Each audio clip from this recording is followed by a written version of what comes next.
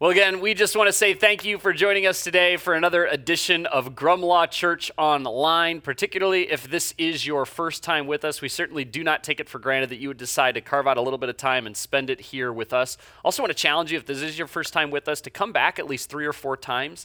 The reason that I say that is we think it takes at least a handful of times for you to really get an accurate feel of what we're all about here. And I'm like irrationally confident, in fact, that if you do give this a couple chances, that this will actually be something that you look forward to each week, that this will be something that you look forward to building into your weekly rhythm. Now, before we really dive into what I'm going to be talking about today, I kind of have a quick question for all of you. How many of you have ever heard of the fundamental attribution error? Fundamental attribution error. Show of hands. Now, I obviously cannot see everyone watching right now, but I'm guessing that very, very few hands have been raised right now. Now, what the fundamental attribution error is, it's a cognitive bias that becomes very, very apparent in particular during these election seasons. The fundamental attribution error, it causes us to attribute someone's behavior to their character, even though we attribute our behavior to circumstances and environmental factors. Well, the reason that he acts that way is because, well, that's who he really is. The reason that she behaves that way is because that's who she really is on the inside. But what's so interesting about this fundamental attribution area, what's so interesting about this cognitive bias is that we never apply this to ourselves.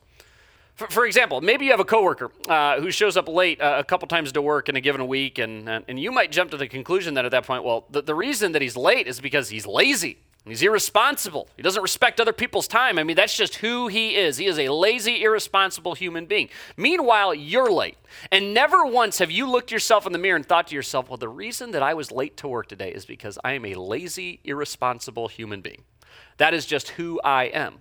No, you have a litany of excuses as to why you were late. It's because your kids were nightmares as you were trying to get out the door. It's because you had car trouble. It's because as you were trying to walk out the door, you got a call from your mother and she just wouldn't take the hint that you really needed to get moving. See, fundamental attribution error occurs when we assume that a person's actions reflect what kind of person he or she is, rather than social and environmental factors. And when it comes to the political scene that's staring at us in the face right now, it sounds a whole lot like this.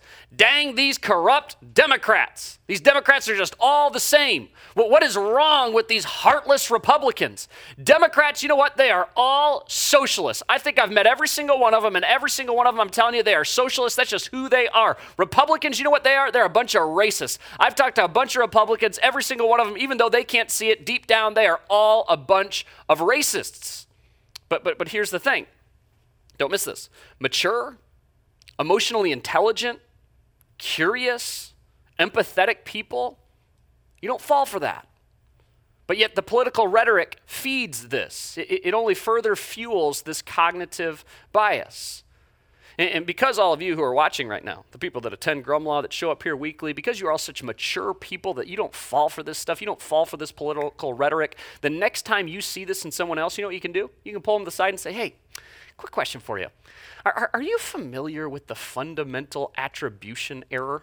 Because I don't know if you've noticed, you are falling for it right now, hook, line, and sinker. In fact, actually, I learned about this at this fascinating place that I call church. It's called Grumlaw Church. You should come with me because I'm telling you, I think it is really going to help you out. Actually, I don't know how that would go over. But seriously, as we talked about last week, when we choose to carry someone's burden, remember Jason talking about this? When we listen, we learn, we lean in. What divides us diminishes. And what unites us, it surfaces. We fear less. We understand more. And as we'll see today, this is actually how the church began, the Christian church. This is, in fact, what grabbed the attention of and changed the world. Now, if you're new around here, we've been in this series. In fact, today we are entering into part 3 of 3, again, if you just missed it, called Talking Points, the perfect blend of politics and religion. As I've been joking around about throughout this series, I guess you can judge after today just how perfectly we blended these two worlds together. But if you missed one or both of the first 2 weeks of this series, I am begging you to head over to grumlaw.com/messages and catch yourself up there, or you can find us under Grumlaw Church wherever it is that you happen to grab your podcasts. But see what we've been proposing in this series is that the church actually ought to be the safest place on the planet to talk about anything, including and up to politics.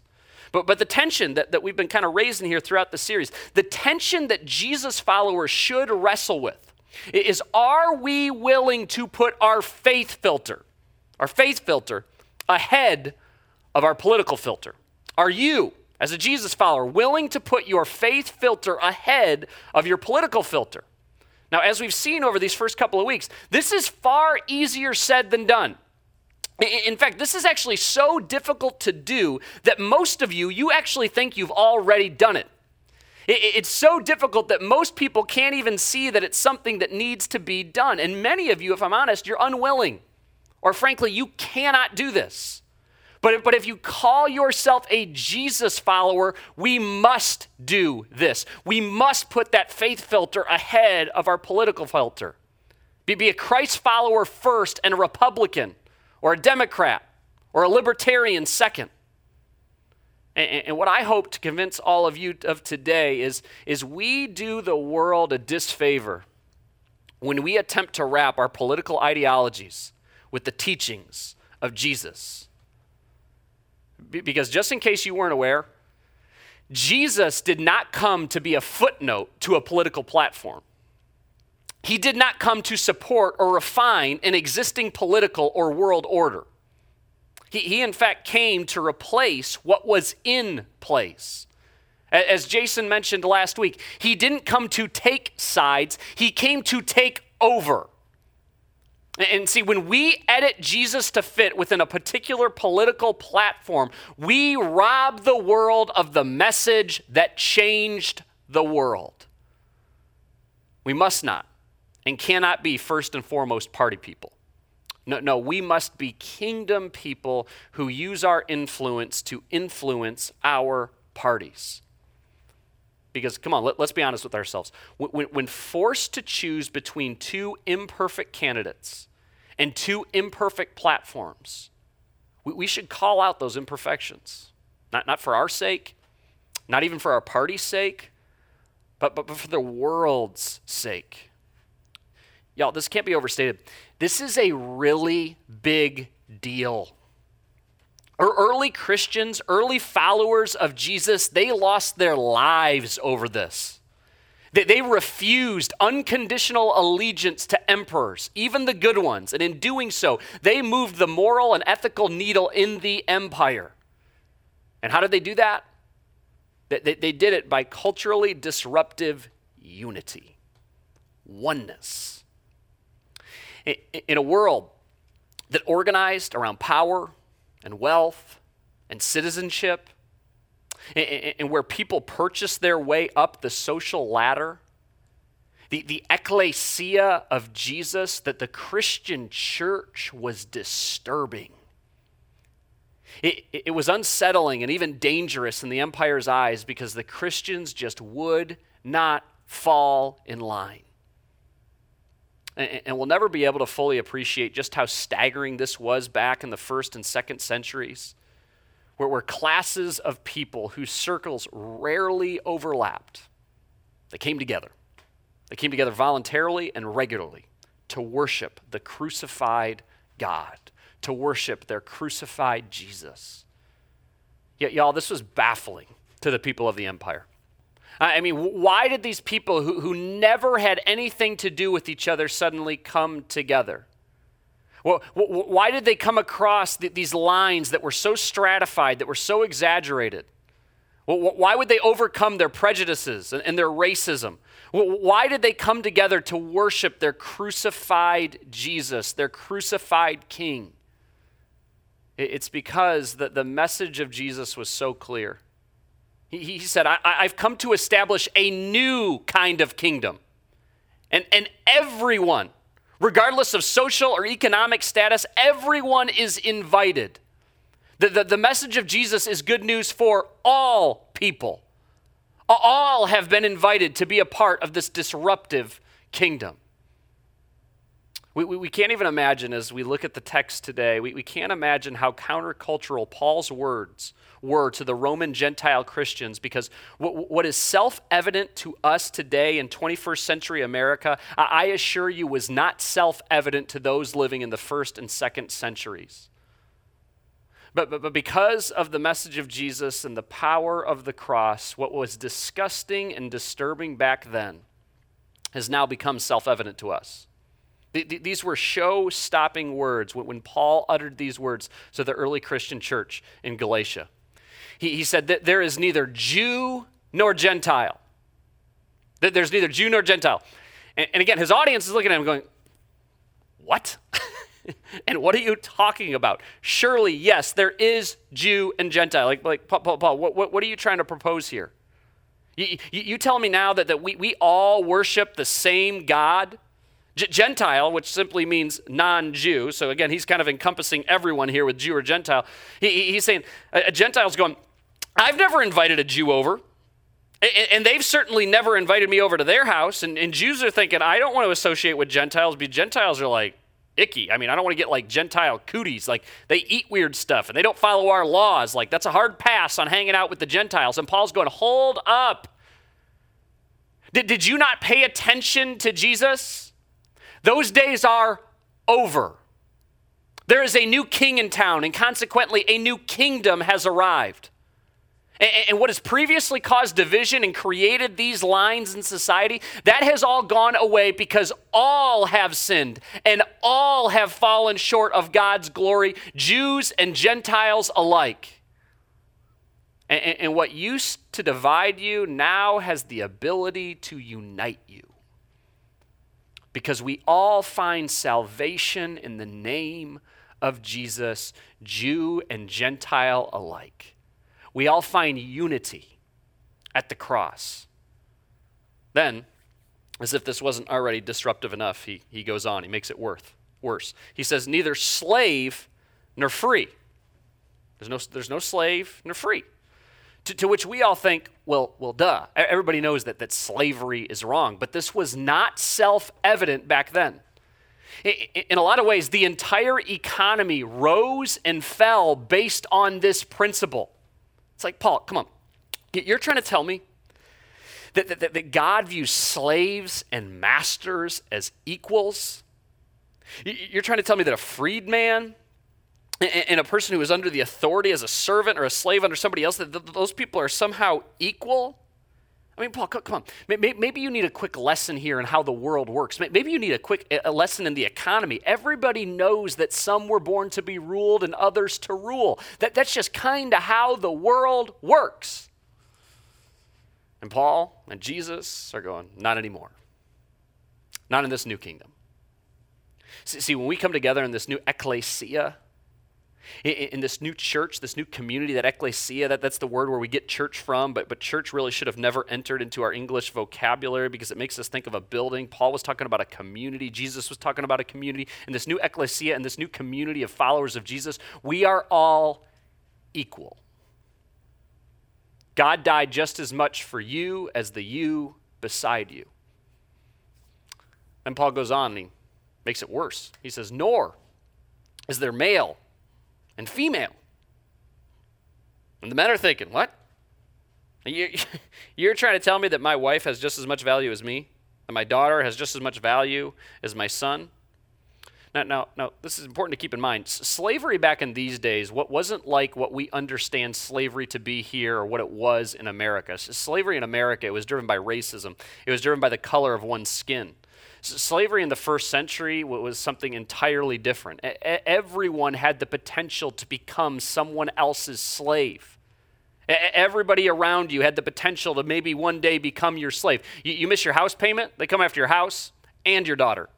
You miss your horse payment, and they come after your horse and your son.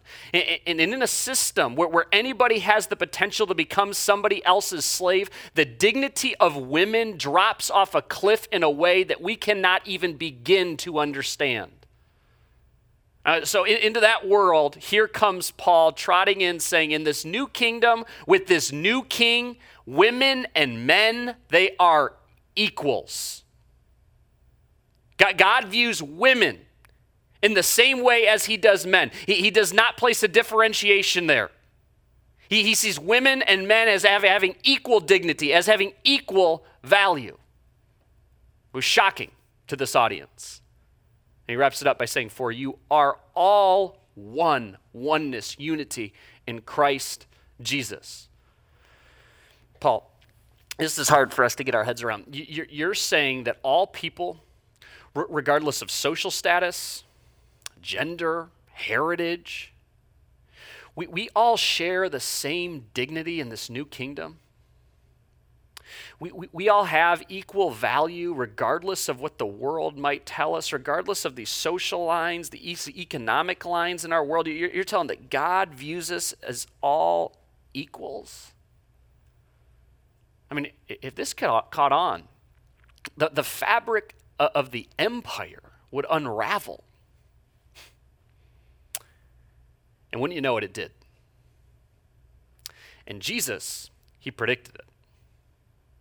In an incredible passage of scripture that we find in Luke chapter 16, one of the 4 books that documents the life of Jesus, Jesus utters these words. He says, "Until John the Baptist, the law of Moses and the messages of the prophets were your guides." Until John the Baptist, this guy that we read about at the beginning of the New Testament, until he stepped onto the scene, this was kind of the guy that began to predict the arrival of Jesus. Until that point, the law of Moses and the message of the prophets were your guides. The Old Testament, the Jewish scriptures, that was your guiding principle. Those 613 laws, that was what drove your behavior day in and day out. But the good news of the kingdom of God, there is a new king on the scene. The good news of the kingdom of God, of Jesus, is now being preached, and everyone is eager to get in. People are going to be curious about this. Nothing will be able to stop this movement. This isn't just an adjustment. This is a complete overhaul. This is something entirely new. This upside down kingdom that Jesus predicted and introduced. And the crazy thing is that every single one of you who are watching right now, we have all been invited into it. And even more than that, as Jesus followers, we've been called to steward this kingdom in our communities, in our nation, in our world. This is precisely why it would be so foolish that the local church would ever become divided over political parties or political issues, because y'all, those parties will one day be over. But Jesus will still be on his throne. Now track with me here. 45 years after Paul was executed in Rome, in Nero's Rome, Paul is now long gone. Peter is long gone. These are the two kind of heroes of the early Christian faith. In fact, a lot of people suppose that with the death of these two guys, the Christian church would just kind of slowly fade away. But despite all the odds, despite the fact that the heroes of the faith were suddenly dead, it continues to flourish. It continues to thrive. And about 45 years after Paul's executed in Rome, Pliny the Younger, who was the Roman governor in that area now known as Turkey, he wrote this letter to Emperor Trajan. And he was asking for direction regarding the interrogation of Christians. He knew that Christians, for whatever reason, were a threat to the empire and were being ordered to be in prison, but he didn't really understand why. So he sought to figure out the why behind this. He's going, okay, I know this has just kind of been the way it always has been here in the Roman Empire, that we're supposed to arrest, that we're supposed to punish, that we're supposed to try to eradicate Christianity kind of from the face of the Roman Empire, from the face of the planet, but I don't really understand why. I don't really know why. So before he sends this letter to the emperor, Pliny the Younger, he does some investigating. He sends out some spies. He wants to figure out what's going on within this sect, within this cult, within this thing that we now refer to as Christianity. What is it that makes Christians so dangerous that this precedent has been set where we arrest and we try to get rid of Christianity? He then actually wrote a report about what he discovered. And crazy enough that this letter has been preserved for us now for thousands of years. These are Pliny the Younger's words, the governor in that area. He says, the sum and substance of their fault or error. He's going that there has to be some fault or error, right? Surely they're doing something wrong. They're doing something terrible that threatens the very fabric of the Roman Empire. So he goes that the sum and substance of their fault or error, here is what I have discovered. Here's what I have found, why they are such a threat to the Roman Empire. The sum and substance of their fault or error had been that they were accustomed to meet on a fixed day before dawn.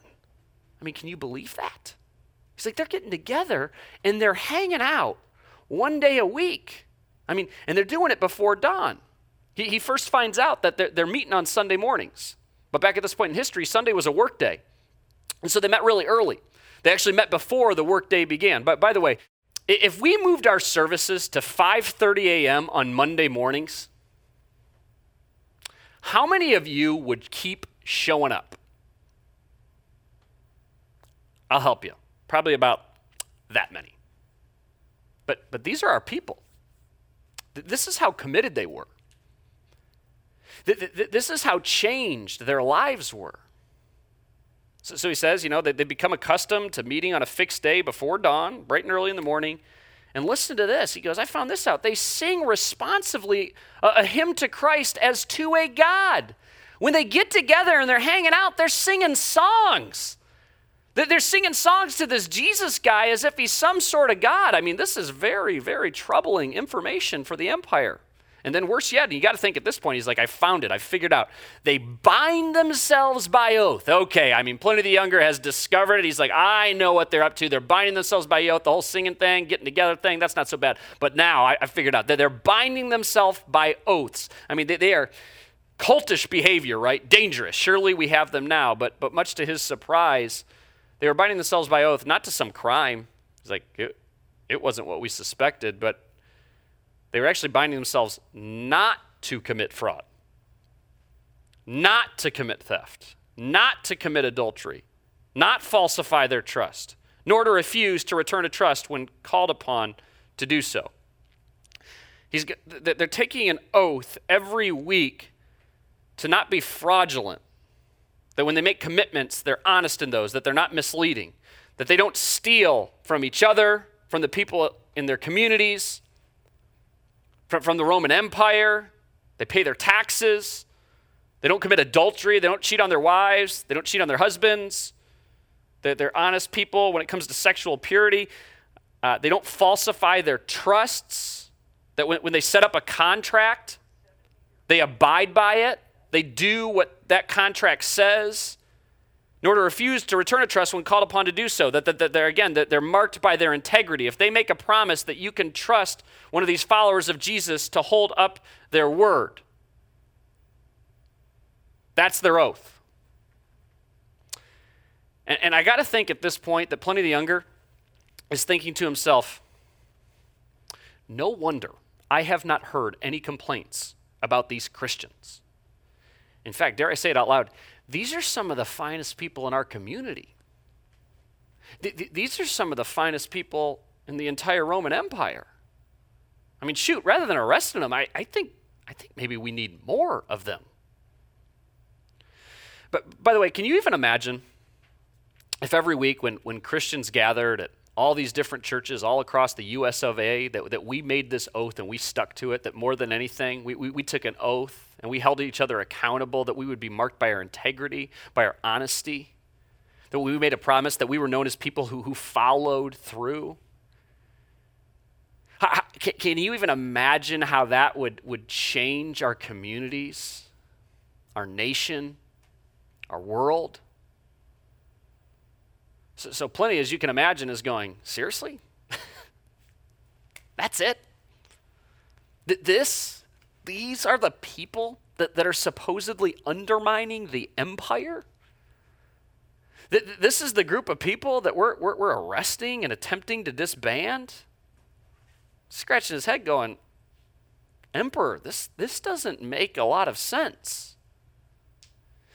See, in a culture that worships strength and victory and conquest, the ruling class found this pitiful worship of a crucified, defeated God in their eyes appalling. It was baffling to them. But for many, this upside-down kingdom introduced by Jesus, it was appealing. Christians, they refused to abandon the sick because they no longer feared death. As Jason covered last week, this whole practice of infanticide, they'd take in abandoned babies because they knew that every person was made in the image of God and all people have equal value and dignity. in God's eyes. They would extend dignity to their slaves and their servants. They would extend dignity to women and children, people who at this point in history had no social status whatsoever. That this movement against all the odds, despite massive persecution throughout the centuries, it continued to survive, and not only survive, but thrive. Y'all, this isn't according to the Bible. You can read about this stuff in history books. When you read about the persecution that the early Christian church went through in the 1st and 2nd centuries, it should have never made it out alive. It should have never survived even the 1st century. Thousands of years later, the French philosopher François-Marie Arouet, better known by his pen name Voltaire, he famously predicted that Christianity would be dead within 100 years of his death. By the 1880s, he wrote that there will not be a Bible in the earth except one that is looked upon by an antiquarian curiosity seeker. On April 8th, 1966, some of you will recall this, Time magazine ran a cover story famously posing the question, is God dead? And they assumed that the answer was obvious. If not dead, at least ready for hospice. But here we are thousands of years removed from the bloody persecution of the Christian church in the 1st and 2nd centuries. 250 years removed from Voltaire. 50 plus years removed from the Time cover. God not only is not dead, his church continues to grow and his spirit is moving even in the midst of a pandemic. Meanwhile, if you're keeping track, the Roman Empire, done. Voltaire, dead. Time magazine, let's be honest, magazines have a shelf life at this point. To the Roman Empire, this new kingdom, it was appalling. But yes, many found it appealing. And wouldn't you know it, just as Jesus predicted, it became contagious. Against all the odds, a Nazarene sect who worshiped a crucified rabbi with no territory, no military, no authority, no political power or standing, and a message built around what was considered two pathetically weak ideas of love your enemy and love one another. It not only survived, it thrived.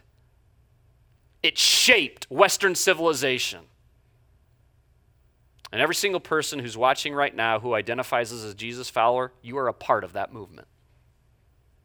And as such, we dare not become divided over party lines, knowing one day that those parties will be over. If those who came before us were divided in ways that we can only imagine, yet we're able to find common ground at the cross, come on, all of us watching right now, we have no excuse. The culturally disruptive unity, it shocked the world. And eventually their message, it would change the world. And come on, I get this. We run the risk of being divided over some very important issues that you might be very, very passionate about. And there's a very real chance that you may never understand how another Jesus follower could be for what you're against, that they could be against what you are for. And I'm telling you, I'm encouraging you that you should vote. And when you vote on that Tuesday in November coming up here, you should vote with your law of Christ informed conscience, with the law of Christ as your guiding principle. Hopefully every single Jesus follower who's watching, you are spending daily time with Jesus. You are literally committing to prayer this election. You are voting with your law of Christ informed conscience, not your law of family informed conscience, not your law of society, not the law of Facebook, your law of Christ-informed conscience. Don't vote trying to make a bunch of people happy.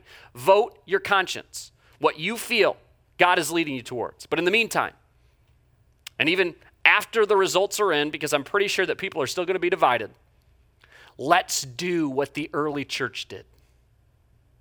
Remember Paul's words in Galatians. He said, share each other's burdens. And in this way, obey the law of Christ. Share each other's burdens. And in this way, you are obeying what Jesus has already very clearly commanded us to do. Because when you help me carry my burden, you'll have a better understanding of where I sit and why I stand where I do on issues. And in that process, I'll gain a better understanding of where you stand as well. And come on, as Jesus followers, even if we don't, in doing so, we will obey what Christ has already commanded us to do. Because of the unity that we find at the cross, you do not have to agree with me or understand me to love me. Because we find unity at the cross, oneness under Jesus, we can disagree politically and love unconditionally while we pray and we work for unity.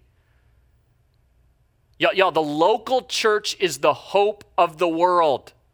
It is plan A and there is no plan B. So as the local church, if you call yourself a Jesus follower, since you are a part of the local church, let's do this. Let's not miss the invitation and what I believe to be the opportunity of a lifetime.